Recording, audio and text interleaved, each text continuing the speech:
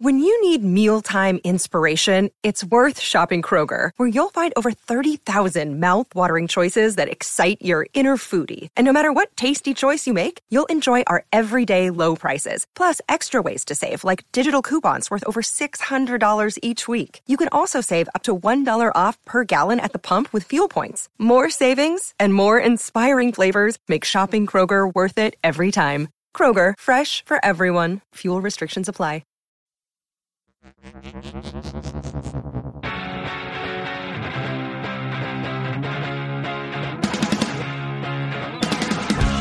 Bigfoot Collectors Club with Bryce, Michael, and Riley. I know a story of high strangeness or two. Let's do this.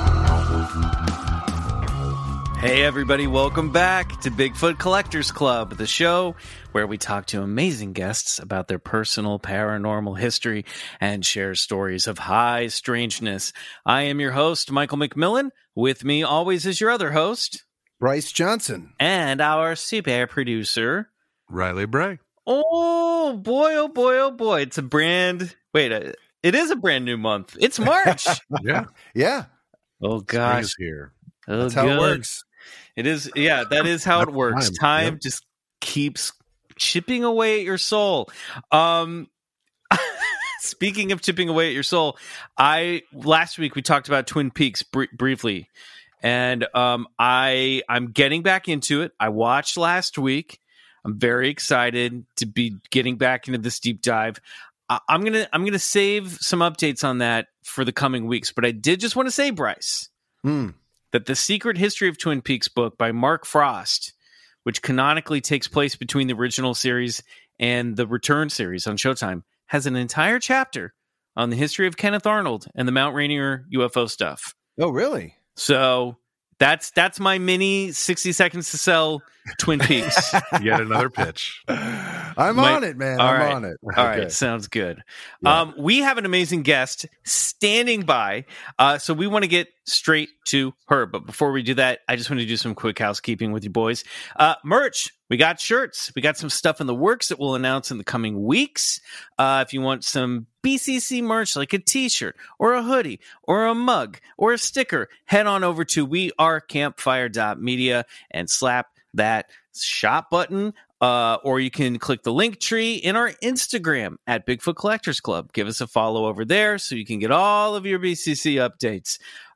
To support the show, go to our Patreon, BCC The Other Side, over at patreon.com/Bigfoot Collectors Club, where for just $5 a month or $9 a month, if you want to contribute to the new Riley tier, you'll get a minimum of 3 bonus episodes every month. And then that second tier is going to get you beautiful original ambient soundtracks from each of our episodes every week. So check that out. Then finally, give us a 5-star review on Apple Podcasts.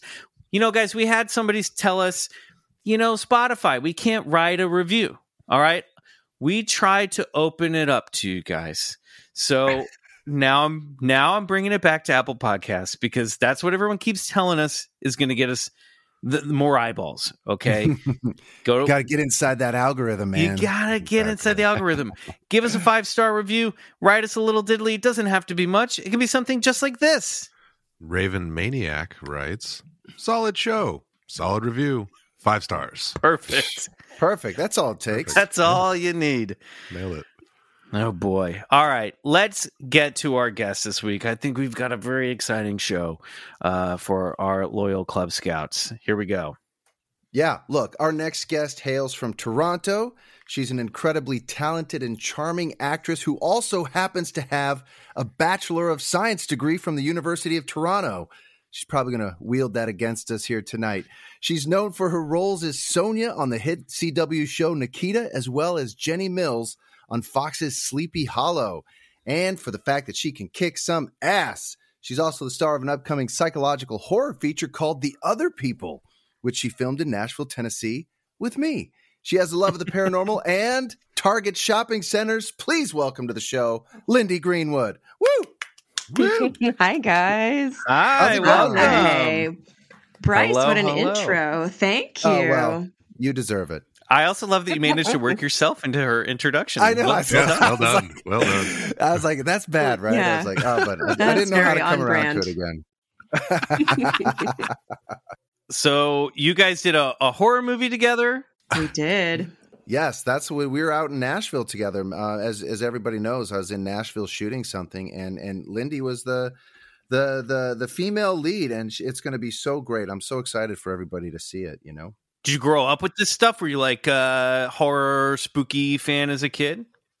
Yeah, I've always loved horror and spooky stuff. I read a lot of like horror comics when I was younger, and I just loved Okay. scary movies. And oh yeah. yeah. Lindy, you have a Ripley tattoo on your arm, don't you? I do. Yeah, that's Yeah, my awesome. That's yeah, so my awesome. dog Ripley. Named after Yes. Ellen Ripley, right from Awesome. Alien. That is correct. Yeah. A lot of people are like, Ripley's Believe It or Not. And I'm like, you can just No, walk away from no. me right now. That was a good test, you know, you could find out. Yeah. It's a good test. I had another dog, a puppy named that I named Ellie Arroway for Contact. Oh no! Oh my Um, God! We did Yeah. Contact for our. We did it for our movie club episode for Patreon. That's such a great movie. So underappreciated. So good. I don't know why people don't appreciate it more. The Yeah. sound editing, just I love it. It's great. Yeah, I mean, you're practically meant for our podcast. I know when we talked, you said you were into this stuff, but let's jump right in. Lindy, what is your personal paranormal history? Well, actually, you mentioned Sleepy Hollow. When I was living in Wilmington, North Carolina, shooting the second season, I lived with another actress on the show, Katya Winter, and we rented I this know house Katya. down. Oh, do you? Yeah, that's right. I wondered if you guys knew each other. We did. So Katya, guys, and listeners should know this. Actually, Katya's got to get on the show. She was the lead in the Banshee chapter, which is about like extra dimensional entities in MK Ultra. So check that out. Yeah. Katya, yes, amazing. Awesome. Go on, please. Got excited. Yeah, I mean, she's great. And we lived in this house right by the Cape Fear River. Dun, dun, dun. And how do I make this short? Basically, Don't. curtains don't make it short. Okay. Yeah, go for it. We had 3 stories to this house, and it was actually kind of a newer house, but I mean, sitting on some very old land. One day, the curtains on the top floor were closed, and neither of us could figure out how that happened because we didn't do that. And then a couple days later, the curtains were open, and neither of us had done that. And then they were closed again a couple days later. So we were like, okay, something's really going on here. Then her sister came to visit, and she slept in that upstairs area. And she had this horrifying dream of 2 women just ripping the covers off of her while she was trying to sleep. And she, of course, couldn't sleep up there any longer. I stopped meditating up there. It was sort of my meditation area. And I was like, you know what? Not as zen as it once was. And I remember one night walking from my bedroom to the bathroom, and I sort of had to walk by the stairs that led to that upstairs area, and I smelled sulfur coming down from up there, Oh, snap! Whoa. which, I've heard is not a really good sign. No. And that Generally. puppy that I spoke of, actually, Ellie Arroway, she was like 2 months old. Someone had found her in a ditch, and I took this puppy into my care. And I was sleeping with her in my bed one night, and she woke up and started growling looking at the corner of my room in the dark, and just was growling. So I turned on the light, and as soon as I turned on the light, her like emotion changed. She started going, and just like tilting her head from one side to the other, like someone was maybe dangling something in front of her or gesturing to her. But I, of course, couldn't see anything. There was nothing there. So I just kind of said, okay, good night. And I shut off the light and went back to sleep. So yeah, that was bizarre. That's creepy. At that point, we decided, it was creepy. But I don't know if you guys have experienced, like you say these things and it sounds like it would be the most terrifying thing. But in the moment, for some reason, it wasn't that scary. It was just like, okay, this is the reality. There's something in here. It doesn't seem to want to harm me. I'm just going to turn off the light and go back to sleep. I don't know. It was fine. You were a lot braver than any of us on the show. I'd be under the covers so fast. Under the covers, I'd be under the bed. But you never know what's under the bed. It could be worse. Yeah, right? That's true. So, That is where the monsters are. If I was running true. like a grift, like a monster grift, I would get a ghost. I'd hire a ghost to scare a kid, or a person, because monsters are always after kids, right? And then scare them to hide under the bed, and that's where I am. You know what I mean? Decoy ghost. Yeah. I like it. And then you're grifting, Yeah. so you'd sell them like a bad insurance plan or something. Oh yeah. Well, it's true. Yeah, I just never pay the ghost. I just Double leave grift. down. Twist. Yeah. I mean, Double grift. Wow. I ghost the ghost. it's that sulfur smell that gets me. I mean, so many times Yeah. we hear about these reports where, people are smelling this, sort of obnoxious gas or this sulfur type smell that usually sort of is right before an encounter or some type of weird shit. That Crazy. is Yeah. deeply unsettling. Yeah. It was unsettling. That was more unsettling than the moment with the puppy. I think if my dog had been, a little more scared when I turned on the light, then maybe I would have been, but she seemed really comfortable. We also saw handprints on the windows. Oh, like no. on the second story, like outside. Were they No. like huge Such a weird handprints, house. or- Whoa. my No, God, they were that's kind weird. of like child size. It was bizarre. Oh, hell no. Yeah, that's no good. I Wait, mean, and- that could be child ghost, or it could be alien gray. Who knows? Good point. Did Yeah, you say the handprints very were on the true. outside of the window? Is that what you said? Yes. Yeah. Oh, okay. That's not good. Yeah.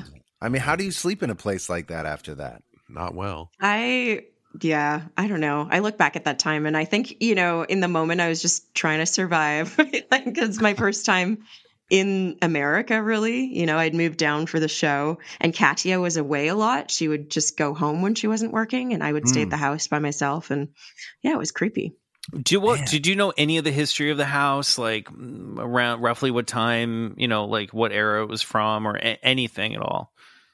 It's bizarre because the house itself was pretty new. I think it was built in 2009, if I recall. But Oh, yeah. Fascinating. the land, Wilmington is just so old and there's so much energy in that place. And we were right on the Cape Fear River. I had a woman come in.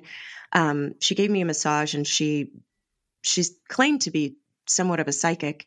She said, before I even told her about the dream that Katya's sister had, she told me that she had this feeling of women waiting for someone to come back. And so I don't know if it was maybe their men went off, in some ships or something and never came home. And it's just this sort of lingering longing. I don't know. Yeah, that sounds like some old Strange. ghost stuff. Yeah, for sure. Yeah, because you never know what that house was built on. There could be anything Exactly. in the ground under there, or what stood there before. Because, the other thing is, too, it's like if time isn't linear, if everything sort of exists all at once in a way, then whatever was torn down, whatever house burnt down that used to be there is still there, just in another era. So it doesn't matter if it's gone,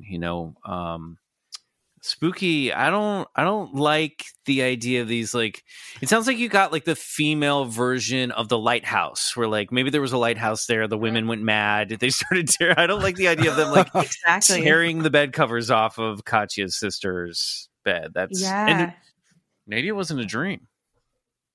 It all started happening at the same time. We had the air conditioning failed. A man came in and fixed the AC in this crawl space that was just above that floor that I was talking about. And everything started happening after that. It was really weird. But again, a new house. So why something would be trapped in the crawl space, I have no idea. Yeah, that's weird. I don't like it. No. But I guess I didn't me have neither. to spend the night there. So I mean, Very true. yeah. So what's your primer to all this stuff? Did you like aliens and Bigfoot and stuff growing up, or ghosts and all that stuff? I want to or- hear about these horror comic books you were reading. Oh yeah. Yeah, I guess I really liked Ben Templesmith and like the 30 Days of Night stuff. Yeah. And yeah. And when I was growing up, I just always loved the paranormal, like ghosts and aliens in particular. I loved anything that made me feel that thing, like there's something more than this. And when it's told well, you're just like, oh, it rings true, like it kind of tingles. You're like, oh, there is something else. I don't know what it is, but what we see and feel in this reality, I don't think can be completely all there is. Well, they say that I love that. They say that people who encounter paranormal activity, like perhaps you did in Wilmington, that's not typically the only time in their lives they experience that stuff. And strangely, we've discovered on the show that sometimes they've encountered like UFO sightings or other weird things that don't seem ghostly. It was God, that's so. Yeah, you just like a memory just flashed into my mind that I had not even considered bringing up tonight at all. Guys, but when I was a kid, good for you. It only took 200 episodes. Yep, 190 episodes. I'm finding my stride. Okay, here we go. I can't wait. Well, we used to do a lot of camping when I was a kid up in like northern Ontario. And I remember we parked at the side of the road. I think my stepdad must have been really tired, like too tired to drive to the campsite, or maybe it was planned. I don't know. But for some reason, the adults were asleep and the kids were in the back asleep. And I was awake and I looked out at the horizon, which was very, very dark, like sort of the top of this small mountain. And I saw this light that was kind of like flashing. And then it zoomed to a completely other place on the mountain. And then it flashed there. And it zoomed back. And it was like this zooming light. And I watched it for, God, I don't know. I was a kid. I was probably 6 or something like that. Oh but my gosh, yeah. It just felt like I couldn't move either. Like I couldn't wake anyone up. I couldn't tell anybody. But it was bizarre, and it stayed with me ever since. Eventually, it just stopped. So yeah. Wow, yeah, that's weird. That doesn't sound like airplane behavior or like satellite behavior when something's zooming across a mountain line back and forth. Yeah, that's strange. I've wondered, like in my now as a grown up, would it be that strange? I mean, I was just a kid, right? But I remember the feeling of it, and it was just, it felt very otherworldly, and also almost like I shouldn't tell anybody. Yeah. Wow. A lot of people report sort of like a personal sort of viewing to an encounter like that. Like it felt like personal. Would you say that was the case, or like it was showing itself to you while everyone else was asleep, Actually that's exactly how it felt. See, I'm getting good at this too, Michael. We're doing it. We're really doing it. You're just a little behind me. That's all. You're just catching up. About 2 minutes behind. It's a simple thing in a way, but it so really stuck with me. Yeah, there's this thing. It's never a one-off encounter. Even some of the most famous cases in history, like even the Betty and Barney Hill case of abduction. We further research and digging would find that Betty had sort of these strange premonitions all throughout her life, and she experienced, poltergeist activity. So I think that's one of the big things. I think I've sort of learned doing this for as long as we have, that it's never just the one thing. It's always more activity. And like Michael said, sometimes it starts pretty young. Even the famous Kenneth Arnold cases, when he saw those flying chevrons in 1947, a lot of people don't know this, but after he saw those saucers, those classic saucers, he experienced sort of paranormal activity in his home and around his family after that. So it seems to sort of follow you, or I don't know. There does seem to be a connection, and I just wonder what it's interesting though, because I really, like, as far as paranormal activity, like I always kind of wanted to experience something greater, and was like a little disappointed that it that it didn't happen until sort of Wilmington, and never really again since. I mean, every now and again I feel something somewhere, of course, but there's no real evidence of anything to back that up. But yeah, so I don't know. My mom says she sees a lot of stuff, but Really? she's also pretty dramatic. What kind of stuff does she say she sees? Like lights in the sky and stuff? No, she's seen sort of spirits and had people give her messages and things like that. Really kind of vague, but it is interesting. My mom and I will often dream the same thing. Whoa, that's weird. Yeah. And we haven't lived in the same city for 20 years, but every now and again I'll call her and be like, "Hey, I had this dream." And she's like, "No way. Did it end like this?" And I'm like, "Yeah." That's weird. So I don't know what that connection is. Do you guys ever talk? Are you aware of each other in the dream at the same time, or is it you just happen to like, I dreamt I saw this particular bird, and so did I. Are the dreams significant? They involve each other, but they're pretty mundane. It's not like anything, but they usually involve each other. I mean, I don't know. I guess I've never even asked her, like, "Hey, did you dream of a goldfinch last night?" I wonder if we're dreaming of the same birds. Yeah, that is weird. It'd be cool if you were like, did an exercise. You're like, okay, I'm going to think of a word tonight, Mom. And then I'm going to write it down. And then in my dream, I'm going to pass you the note. And it's going to, the word will be in the note. You know what I mean? And then see if she dreams of opening it up. And if it's the same word, you guys are dream connected. You're dream twins. Definitely. Yeah. Also, I don't know. That would involve some lucid dreaming, which I have not been able to do quite yet. Oh, yeah. We've talked about this on lucid dreaming on the program. Yeah. And what Michael's describing are what can be called stuff like dream games, where, you can, give yourself clues and find sort of hidden verifications of this shared liminal space that seems to be the dream world. It's such a strange phenomenon. And yeah, all these things are so crazy. It sounds like you and your mom have a pretty strong connection to be able to share a space like that, Yeah, we do. It's weird because it's almost like I don't know. There's some type of entanglement there, don't you think, Michael? Or I don't know. Can you just like bounce into anybody's dream, you think, or do you have to be?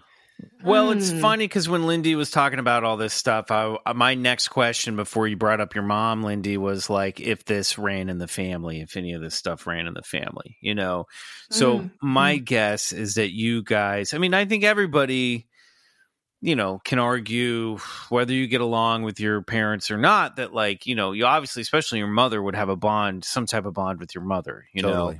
And if your mom is tapped into this stuff, then maybe you have some sort of psychic bond with her as well, and it makes sense, right? Especially when it comes to moms, because, you hear these stories of like, mom called me, she knew I was, my friends tell stories of like my mom called me and was like, "Are you okay?" And, it was right after like, I don't know, a car accident or someone's just feeling bad, and mom can just, the mom sense, like kicks in.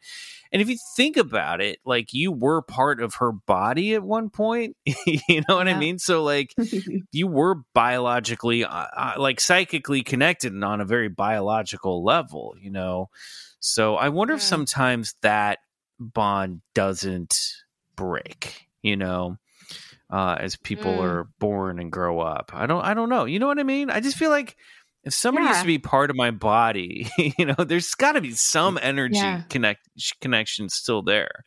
It's also interesting, like, things that she sort of went through before I was born, like that have an effect on her body and sort of her, I don't know, makeup as a human being, as a soul. I don't know, for lack of a better word. Like, how much does that affect?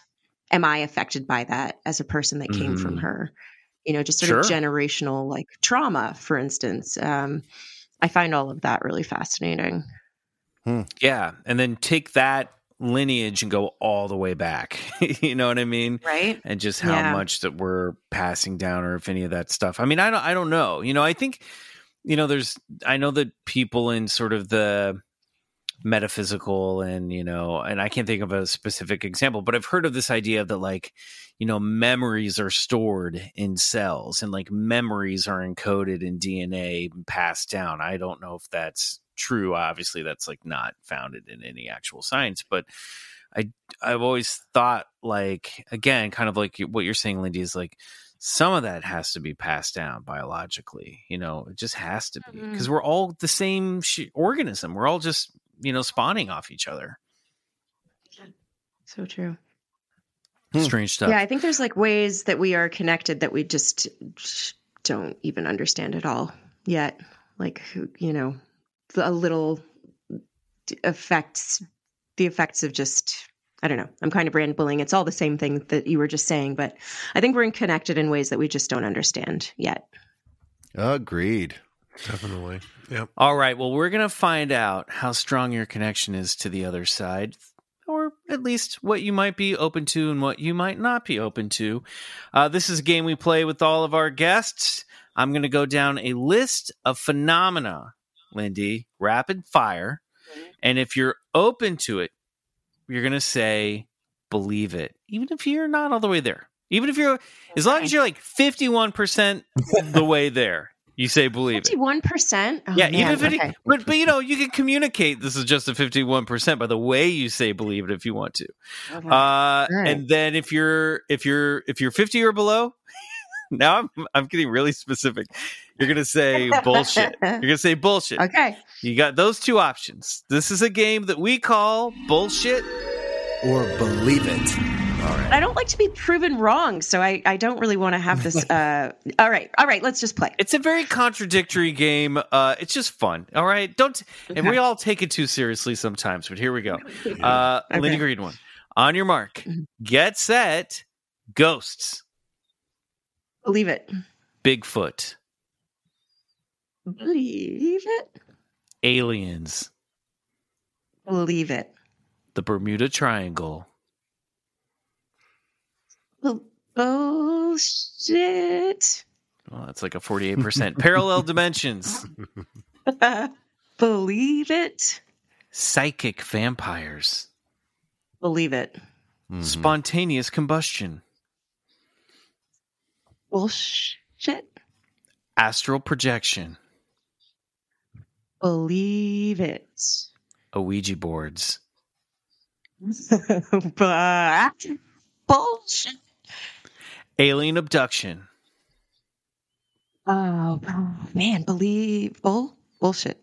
Believe it. Whoa. Oh. Okay, that's like a 50%. Dogman. Uh, That's right. I said Dogman. But I have no idea. Is that It's an like- option? It's like a man who's What's a a dog, Dogman? or a dog that's a man. It's like Sasquatch, but a canine version. Oh, I'm embarrassed. I've never heard of a dog man, so I'm going to say believe it. I think Nice. we're embarrassed that we've heard of Dogman. It's definitely that. You've got nothing to be ashamed of. Yeah, let's. You're fine on your side of things. Okay, you haven't heard about Dogman. Have you heard of Mothman, Believe it. Sheep Nice. Squatch? What? That like sounds it. awesome. Yeah, it's like a giant angry real sheep thing. man. Oh man. Bullshit. It's a little trilogy there: Dogman, Mothman, and Sheep Squatch. Okay, ritual magic, Believe it. levitation, Believe it. the healing power of crystals. So, bullshit. I'm not laughing at crystals. I'm laughing at your admission of the belief in levitation. The way you said it. Oh, yeah. Crystals. What did you say? I'm sorry. Oh, God, this is such a 50. I mean, believe it. We're living in a simulation. Oh man. Believe it. The government is hiding the truth about Elvis. Bullshit. Alien human hybrids. Bullshit. Miracles. Huh? I don't know. Can we talk about what that means? It's whatever means to you. Every day's a miracle. Yeah. Bullshit. Reincarnation. In a sense, believe it? Destiny. Bullshit. Life after death. Oh God, there's so much to say about that. Believable. Believe that's a perfect Believable? Believable shit. Believable shit. Well done. You Well, there you survived, go. Lindy. That was. I Okay, felt your thank you. anxiety. I apologize. God, my hands are like I'm clenching my fists. Why was that so? We know you It's now. intense. We know who and what you believe now. So I let's get right into it. Let's get the big question right there. Life after death. What talk to us about that? Unpack that concept. Well, I guess I'm not sure I believe in like an individual identity, like a soul that like has memory and consciousness of the life lived that progresses on after death. You know, I think energy is maintained, and I think energy isn't destroyed. So in a sense, I think we probably go back to something, but I don't know if it's like so individualistic as like an actual progression. Does that make sense? How Totally do you makes sense. explain Yeah. those two waiting ladies in that crawl space dangling a ghost weenie in front of your I dog? know. That seems like the I survival don't. of personality. Yeah. I know it absolutely does. And that's my cognitive dissonance, I guess. Like I can't explain it. I would have said it's a dream, you know, like in a way, I think Katya's sister had a dream, and we have these energies that we all understand and these emotions that we understand, and maybe we represent them for ourselves as like spirits or whatever. But so many people that see these things can't be wrong. I just haven't personally. So, Maybe that's it can why I be- believe in them. Maybe it can be both ways, right? Maybe the personality doesn't survive death, and these apparitions, these ghostly apparitions that people are seeing, maybe they're just some type of film, some type of playback scenario, you know? They're not real. The personality isn't held there. It's more of a visage of who the person was. Yeah, I like the idea that like a ghost might be separate from the conscious being, that parts. There's a great, obviously, Lindy, I don't know if you've seen What We Do in the Shadows, but there's a whole thing where they're vampires and they all realize that means that they're dead, and then they realize they can contact and hang out with their own ghosts, which is like, Such a good episode. Existential, man. the best. Even that, I was like, wait a minute, how does this work? And I'm like, actually, I think it works. It totally works. That's good. They do it so well. It works. God, Yeah. I love the little doll of Nadja. Anyway, sorry. Yeah. Miracles, you're a little like, don't bother. You really are a Ripley, because I feel like when it comes to like aliens and like cool stuff, you're like, I'm in. And then when it gets to like more woo woo stuff, you're like, oh boy. Just don't know what it means, you know? Like I feel like people toss these words around a lot, and it's just kind of like meant for hope. And look, that's nice. Yeah. You gotta hope, you know, but I don't know what that means. Like Yeah, what, Dogman is meant for hope too. Yeah. Dogman hopes. Why can't you hope for Dogman? For us I all. believe I said believe it for Dogman. okay, didn't I? great. Yeah, oh yeah. Well, hey, we'll take it. You were very Okay. generous Yeah. with your Yeah. belief. All right. Good. We appreciate it. And so does Dogman. Anything in that list you were like, I got to circle back to this? What is the sheep guy? Sheep man? Sheep Squatch. Sheep Squatch. Oh yeah. Sheep Squatch. Well, it's right. That's It's right awesome. there in the name. It's basically this large, upright, sort of walking creature with woolly, I guess, hair or wool. Probably West wool. Virginia. Yeah. It's also known as the White Thing. It's like a giant woolly cryptid with And it has the like horns, ram's right? horns. Ram's horns. Yeah. Wow, that's cool.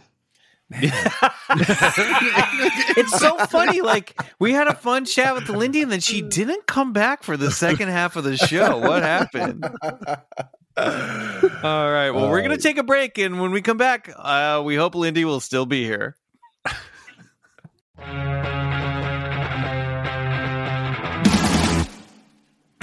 All right, we're back with Lindy. Are you there? I'm here. Oh, all thank right. goodness. Faked this out for a minute. Thought we lost her at Yeah. Sheep Squatch. Yeah.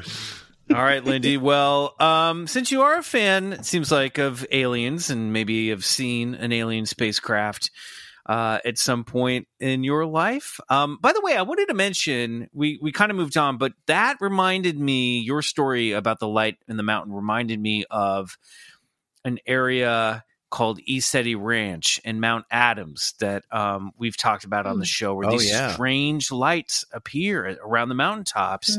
And some people think that like these craft are going in and out of the mountain and maybe going into some subterranean system or some wormhole, interdimensional wormhole of some kind. But very cool. Have you guys done an episode on the Marfa lights at all? We talked about them with, I think, Tom Everett Scott when Tom Scott was on the show, because he had seen them. He had gone out there and seen them, but we haven't done like a full story of high strangeness on them. That's one we should do, though. Yeah, that'd be a fun one to really to visit. Have you seen the Marfa lights before? No, I went to Marfa and I didn't see the lights. But I thought maybe this is the moment. Maybe it's all coming full circle. But cool. No. Yeah, you know what? Life's long. And now that you've talked about this stuff on a podcast, you're probably going to see something in the next, month or two. Damn, awesome. Aren't those Marfa lights? Oh, go ahead, Riley. That said, I've also been to Marfa, and I also have not seen the Marfa lights. And I looked. And I looked. I was there. And I make a podcast about this every week, so I know. Aren't they supposed to be somewhat? Aren't they supposed to be somewhat consistent to observers? Like, isn't it supposed to be like a repeatable, observable phenomena? Or that's what? I don't think so. Yeah. Really? Well, I don't think they know. I don't think it's one of those things where it's like every Wednesday at 7:52 they pop up. It's not like Old Faithful in Yellowstone. Yeah. No. I wouldn't be surprised if it's a conceptual art project of someone just starting saying that they see it, and then it was willed into existence. Yeah, that's the kind of place they would do that. It's true, Marfa. Did Marfa. You guys watch the new Texas Chainsaw Massacre movie? By the way, no. It's not great, but it's basically like if Texas Chainsaw happened to like Marfa. It's really? Wow. Yeah, it's like a bunch of hipsters and influencers trying to like build a Marfa out of Harlow, Texas, and then Leatherface comes for everybody. Oh, that's awesome! I'll watch that tonight. I wonder if Leatherface has seen the Marfa lights. It's a good question. I don't know. It is. Mm-hmm. All right, we better get into it. It's time for this week's story of high strangeness. Mm-hmm.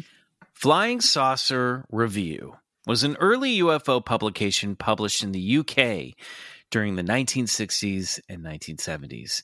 Described as an international journal devoted to the study of unidentified flying objects, the review focused on the flying saucer phenomenon during the Project Blue Book era and remains a rich resource for stories of high strangeness, featuring articles written by such investigative reporters as John Keel of the Mothman fame and Jacques Vallée.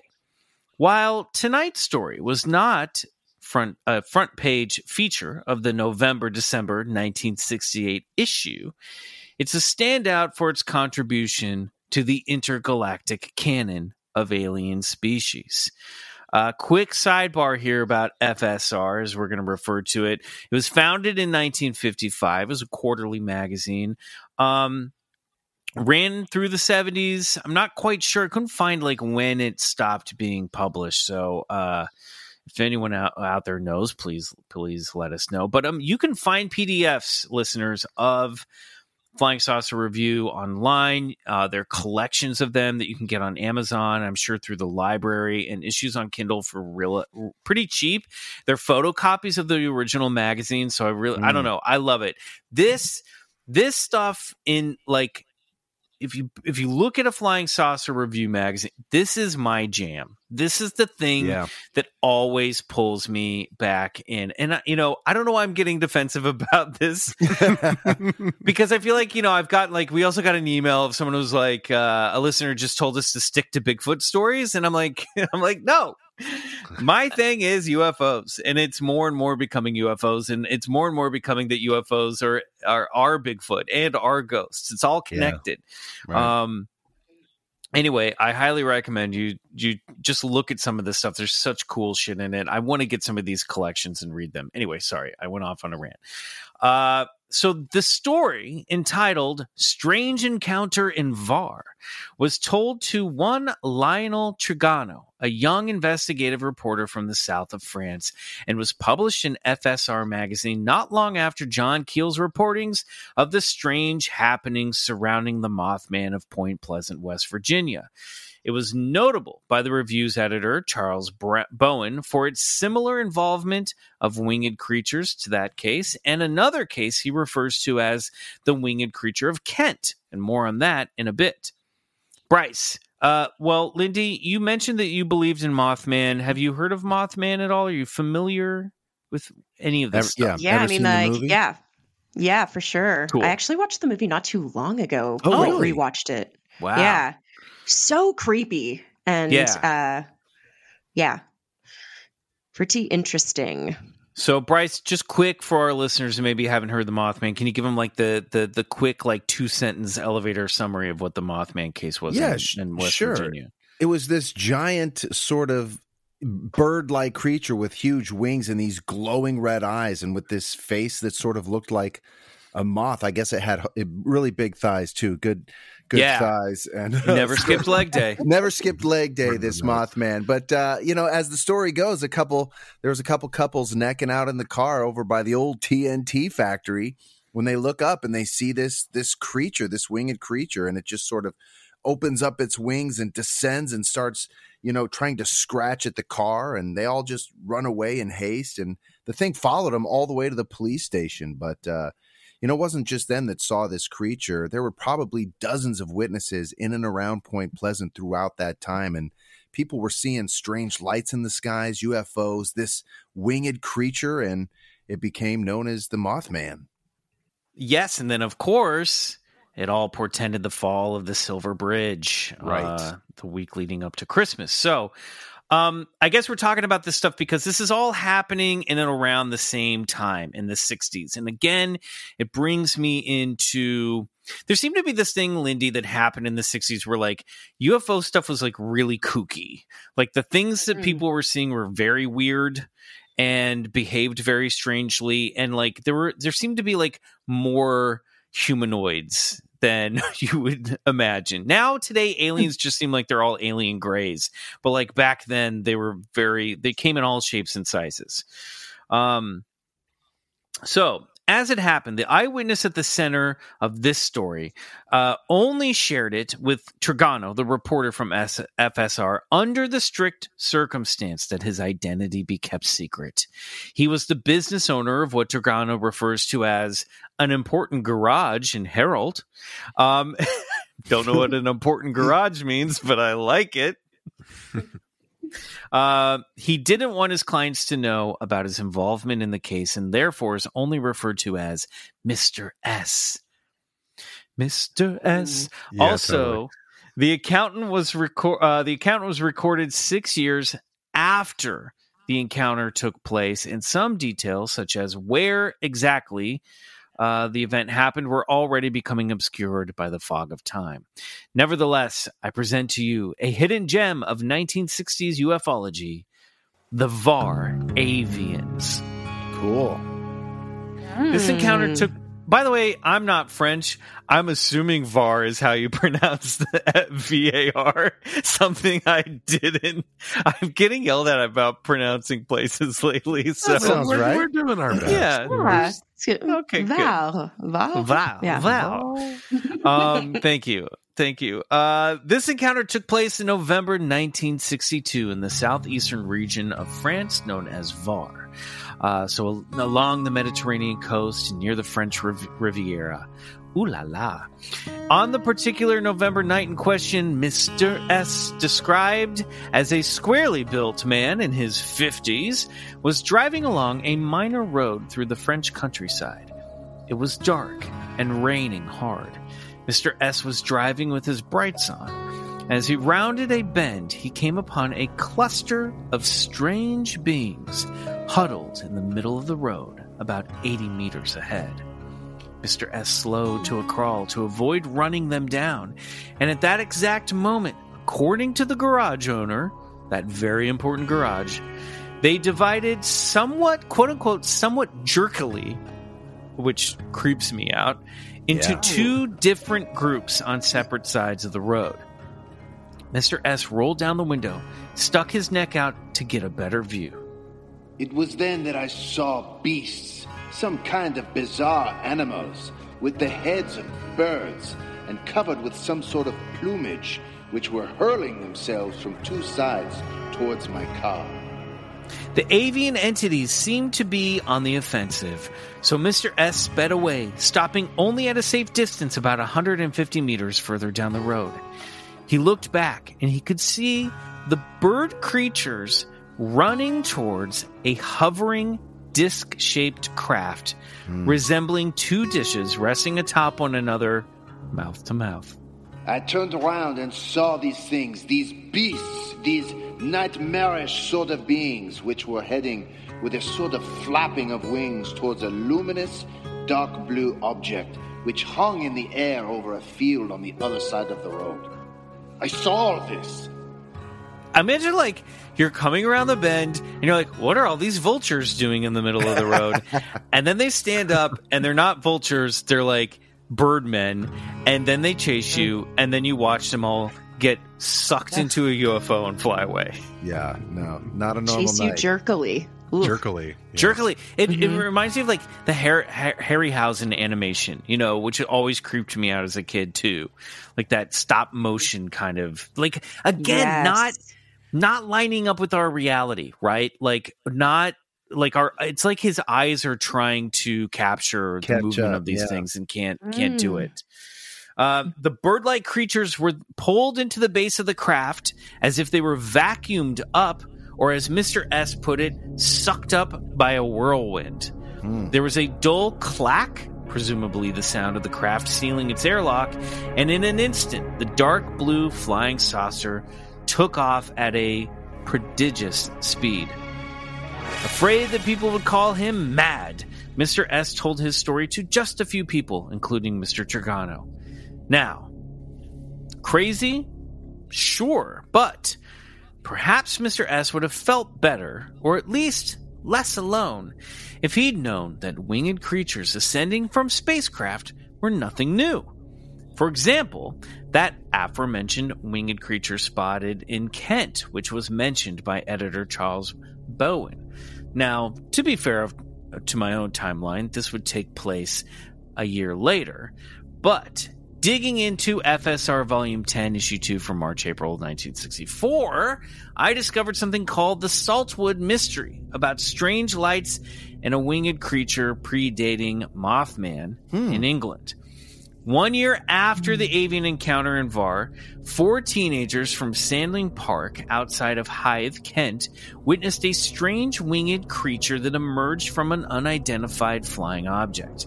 I think it's worth noting that this event also took place in the southeastern region of the country, in this case England, and also in November. And again, it's those necking teenagers again. Those pesky necking teenagers. It happens every time. I think these guys were just sort of bored and wandering around and kicking old cans of, beans. But on Saturday, nonetheless, Saturday, November 19th, a group of teenagers, including 17-year-old John Flaxton, this is 1963, apologies, 18-year-old Mervyn Hutchinson, and 16-year-old Jenny Holloway, witnessed a reddish yellow light resembling a star descend from the sky towards them and disappear behind a row of trees. Flaxton, the young man, told FSR, Lindy, it was about 80 yards away, floating about 10 feet above the ground. It seemed to move along with us, stopping when we stopped, as if it was observing us. The light was oval, about 15 to 20 feet across, with a bright, solid core. It disappeared behind trees, and a few seconds later, a dark figure shambled out. The figure Flaxton and friends witnessed emerging from the light was shadow black, with large wings and apparently no head, or at least no discernible head. Mervyn Bartholomew declared, "It was just like a bat with webbed feet and no head." No fly head on that What's all this then? I like that Lindy did a very respectable and toned down accent, and I just went straight for broad comedy. Strangely, the alien creature wasn't the first thing on their minds when these kids saw this. The kids thought they were seeing some kind of, first of all, they were necking. You're right. So they didn't actually see any of this. No, but they thought they were encountering a ghost because they couldn't understand what they were looking at. It was that weird. Over the next couple of days, more strange lights occurred in this area, including witnesses seeing gold mists and finding tracks embedded in the earth. And this was all adding up to the possibility that some sort of winged being was visiting southeastern England that week. So strange. Visitations to Earth by winged entities is nothing new. Obviously, in Christian mythology, there are angels and conversely demons, and bird-like and winged gods are widespread throughout global folklore, religion, and mythology. The Aztecs, Egyptians, and Sumerians come to mind just off the top of the head. Author Zecharia Sitchin, who was somewhat, let's say, liberal with his translations of ancient Sumerian texts, popularized the idea that a winged alien race, the Anunnaki, visited Earth over 400,000 years ago in his 1976 book, The 12th Planet. Hailing from Nibiru, a distant planet in our solar system, whose elongated elliptical orbit around our sun only brings it into close contact with Earth every 3,600 years. Right. Anunnaki, also known sometimes as the Nephilim, mined Earth's most precious resources, gold, and were gods to ancient mankind. Bryce, you've got to be familiar with Zecharia Sitchin as a former Coast to Coast listener. Man. Yeah. He got everybody started, even like Eric von Daniken on this Chariots of the Gods. Sort of his work laid the groundwork for all of it, because in those ancient Sumerian conifers, they were like these rolled clay drums that had hieroglyphic writing on it, and they also had maps to the solar system. And in their maps to the solar system, it had this 12th planet that nobody could figure out. And first of all, how they knew all the planets there in the first place was pretty impressive. Well, 12 because they were counting the sun and the moon, and then they apparently had Pluto, which they hadn't discovered yet. But there's argument about like how much liberty he took with some of these texts, and there's a lot of controversy over how much of this is bullshit or not. But it is. But they did have in their mythology and their culture like winged alien looking gods. You know what I mean? Totally. They're I don't know. It's all fascinating. I find it fascinating that there's this other planet that's on this sort of elliptical orbit outside of our own galaxy. Planet X. It's this famed Planet X that we always hear so much about, and it's the cause of much great destruction when it passes by Earth every 26,000 years, flipping the poles on their head and causing great devastation. And these Anunnaki, or these Nephilim, or angels, devils, whatever you want to call them, are sort of the group of aliens that have been sort of maneuvering us all along, and having us, of course, dig their gold for them. Yeah, it's all they just want gold. That's all they want. We want that gold. They're just like intergalactic prospectors. Well, in a sense, gold. Look, gold is a very valuable commodity to space travel and space exploration. Doesn't it just seem like Zecharia Sitchin was like, I wish I had some gold. I want gold. Like, why is it gold? If only I were a space giant, then I'd have all the gold. So in modern UFO and New Age lore, there's an alien race called the Blue Avians, who are 8 foot tall, enlightened extraterrestrial beings that hail from the center of the galaxy, visiting Earth in giant spherical ships, and are working hard to liberate Earth from dark forces. Cool. Hey guys, pick it up. Speed it up, avians. Could it be that what Mr. S saw on the side of the road that fateful night in Var is related to any one of these phenomena? Is there a connection to the Mothman? Or was it just another drop in the bucket of high strangeness that seems to interact with our reality?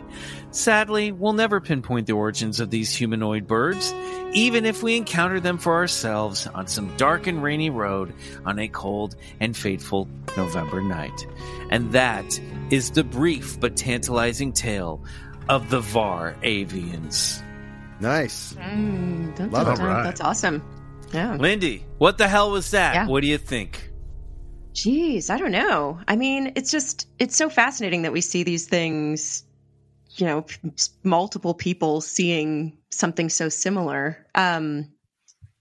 I don't know. I mean, one story, you're inclined to think, I don't know, maybe there was some acid involved. It's the 60s, but like multiple stories. Vultures, man. Yeah.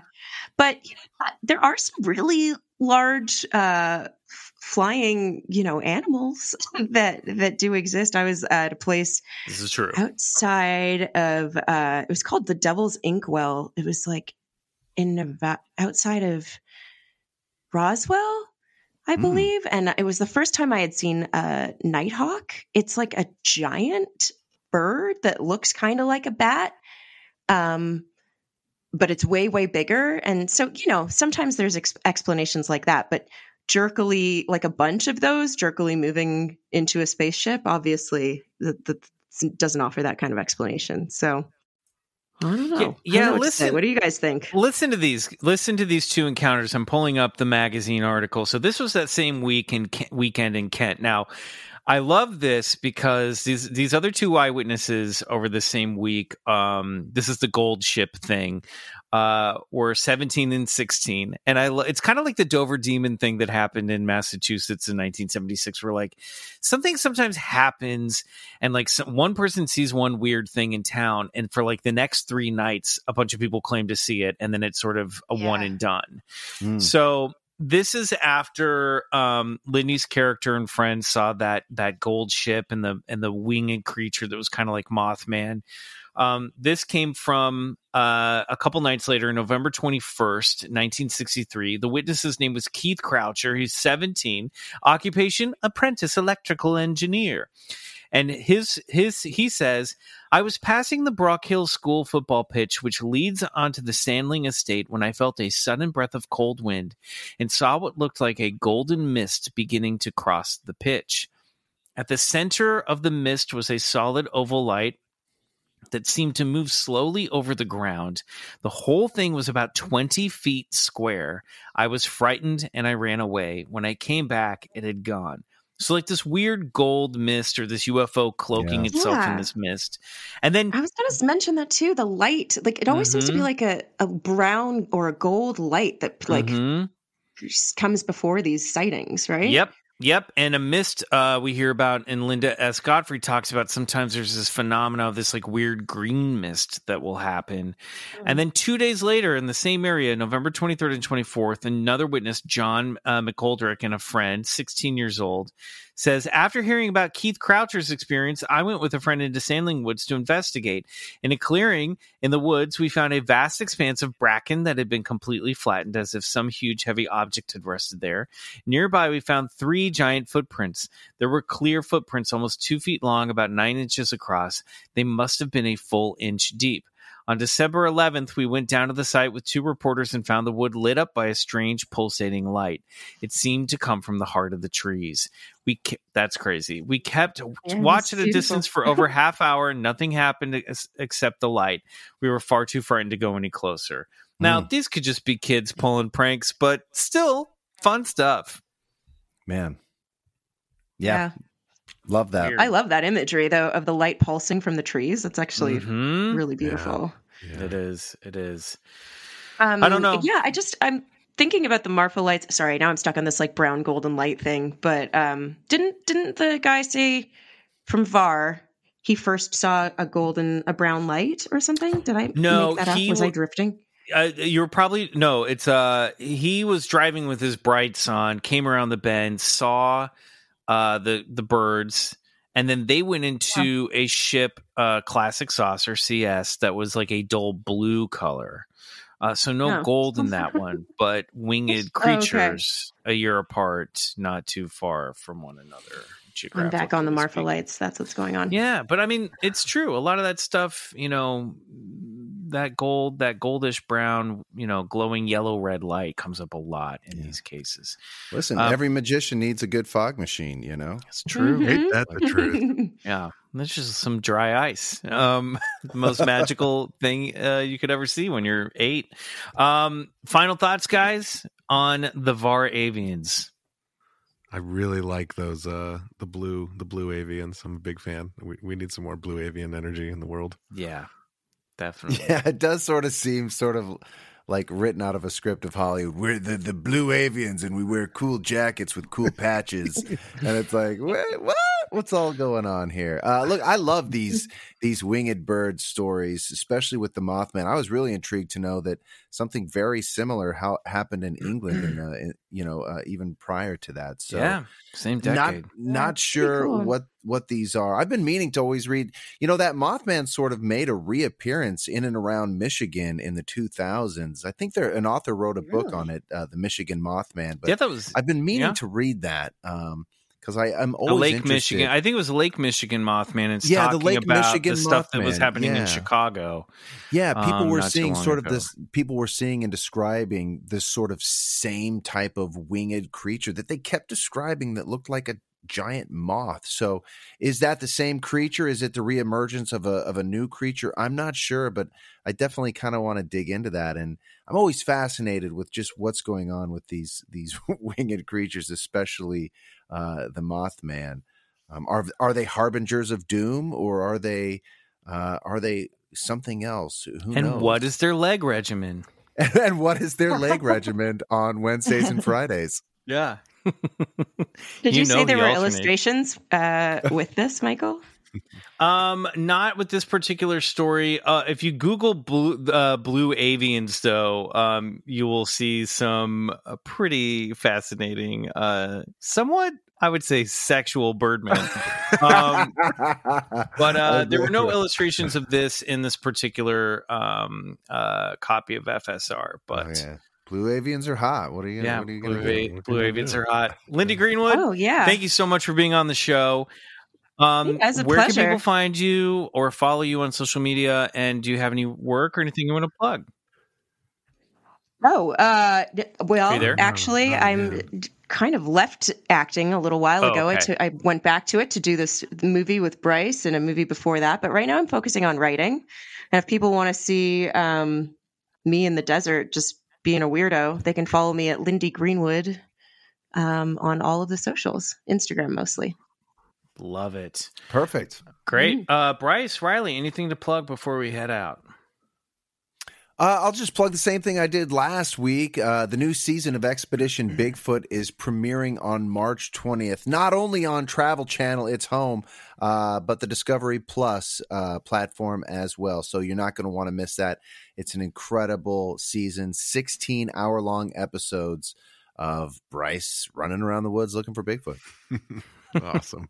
And also echoing last week, Spindrift Classic Soundtracks Volume 3 is now available streaming everywhere, and you can also purchase the vinyl at alternativetentacles.com. And thank you to so many of you that have reached out and showed me pictures of getting your copy, and that's all the feedback. It's been really awesome. So thank you guys so much for supporting the band and enjoying the record. Nice. Awesome. And my new podcast, Slate Your Name, featuring guest, our first episode guest, Rachel Bloom, dropped yesterday. If you're listening to this on the day this episode of BCC comes out.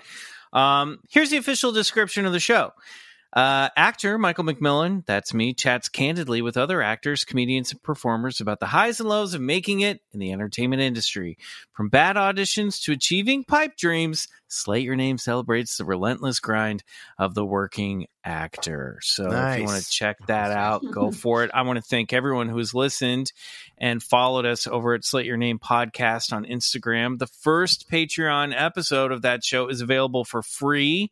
So in addition to listening to episode 1, wherever you get your podcasts, you can check out the first Slate Your Name Green Room episode over at patreon.com/slateyourname for free. So thanks, guys. I know now I got 2 of these. Now I got 2 shows I gotta sell all you beautiful Club Scouts. But I'm very excited about this one, and I think Club Scouts will enjoy it as well. So thanks for listening, guys, and thank you, Lindy. Thank you, Lindy. Hey, we want to hear. Look, I mean, you're in the desert. That's prime UFO viewing. Yeah. So keep your eye on the skies. We see a lot of weird stuff in the sky out here, but sometimes it's just the base. But yeah, it's pretty cool. Yeah. Oh boy. All right. Cool. Well, thank you so much, Lindy. Good night, everybody listening, and go get regressed.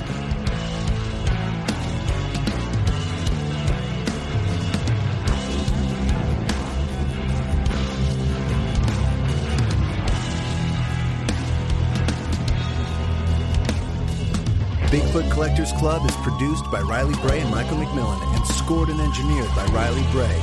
Our theme song, Come Alone, is by Sun Eaters, courtesy of Lotus Pool Records. Do us a favor and support the show and unlock 3 bonus episodes every month by becoming a member of our Patreon, BCC The Other Side, which can be found at patreon.com/Bigfoot Collectors Club.